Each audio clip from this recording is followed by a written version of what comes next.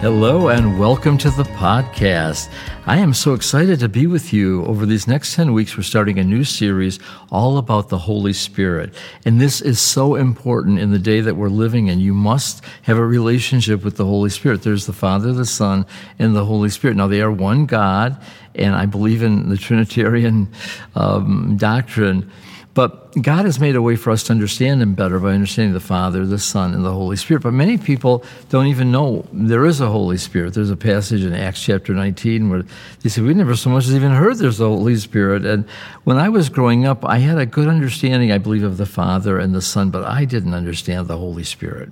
And I'm hoping that this will enlighten you and take you farther, because this is the day we're living in. We're living in the day of the Holy Spirit until Jesus returns. So I want you to really take interest in this and really listen to every program, because it is something that I believe really will answer questions maybe that you never even had. I like that. But God does know before we even ask our need. Amen? So with that, let's go ahead and start.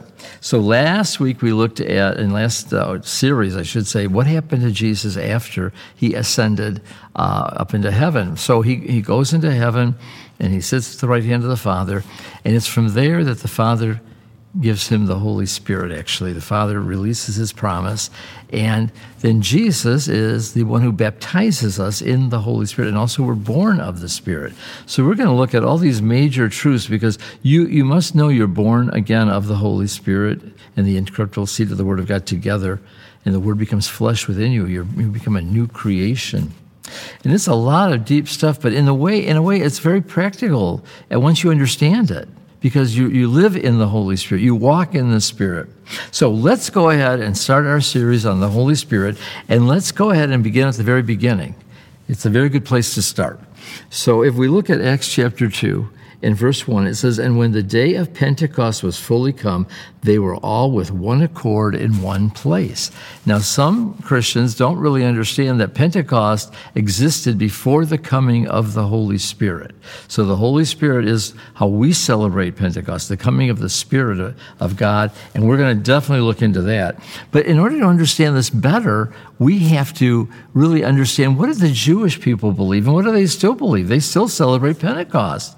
And so really it began as kind of a feast of the harvest and things like that, but it evolved to a place where they were celebrating when the law was given to Moses. And it was a celebration of the law. It was Penta, or 50 days after Passover.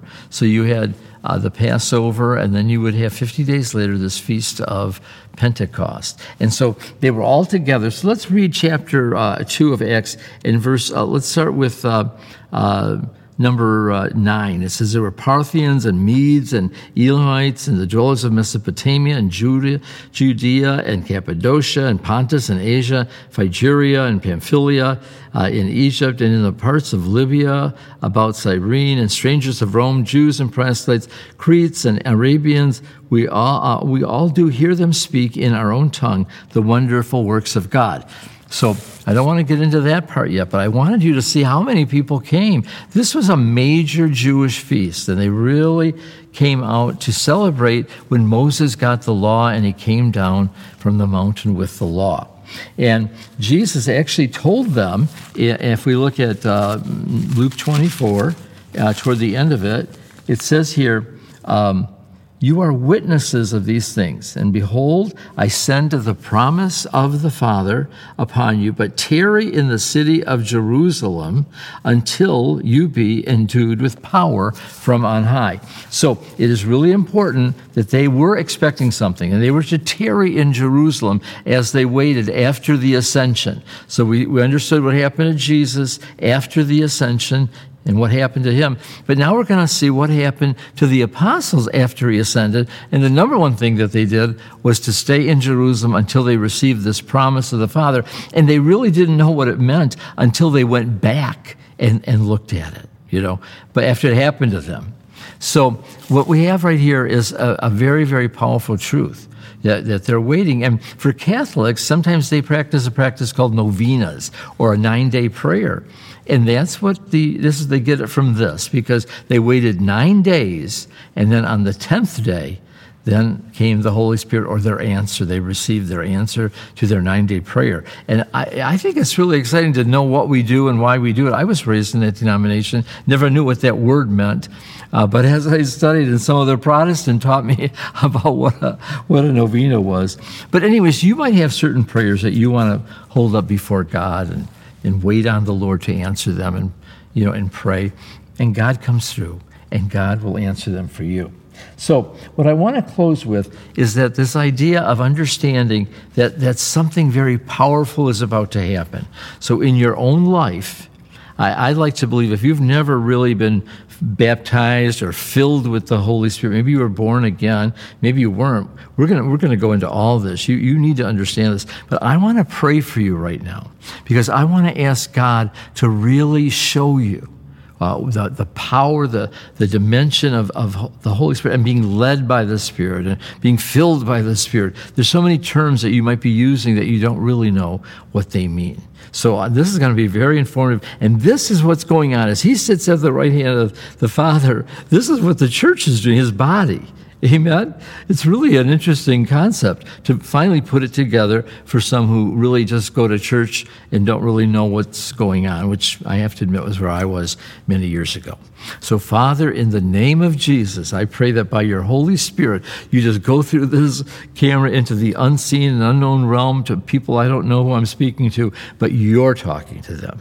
And may they receive the very fullness of your Holy Spirit. May they be touched by the power of God, even as they listen, and may it grow in them and even produce fruit of the Holy Spirit. We're going to talk about fruits and gifts over these next weeks. So may they receive them, Father, in Jesus' name. Oh, God is preparing your heart. Please don't miss a program. And I want you to tell a friend about the program and go to my apps, go to the website, frankjulianministries.com. I want you to really investigate it. We're really trying to keep everything current. And we have over 300 people that have downloaded the app. And also, I want to invite you to my ordination as a bishop in the Church of God, the 13th of August. And it's at 11 o'clock at Heritage Park Church in Taylor, Michigan on Party. And if you're interested, email me, frankjulian5@gmail.com. God bless you. Bye for now. On behalf of Frank Julian Ministries, we want to say thank you so much for listening. We upload podcasts every Thursday on Roku, YouTube, and audio podcasts, so make sure you subscribe so you don't miss out. If you need prayers or seeking a prayer community, we're here for you. Come join us on our Facebook page, Love, Prayers, and Healing Podcast with Pastor Frank. See you next week.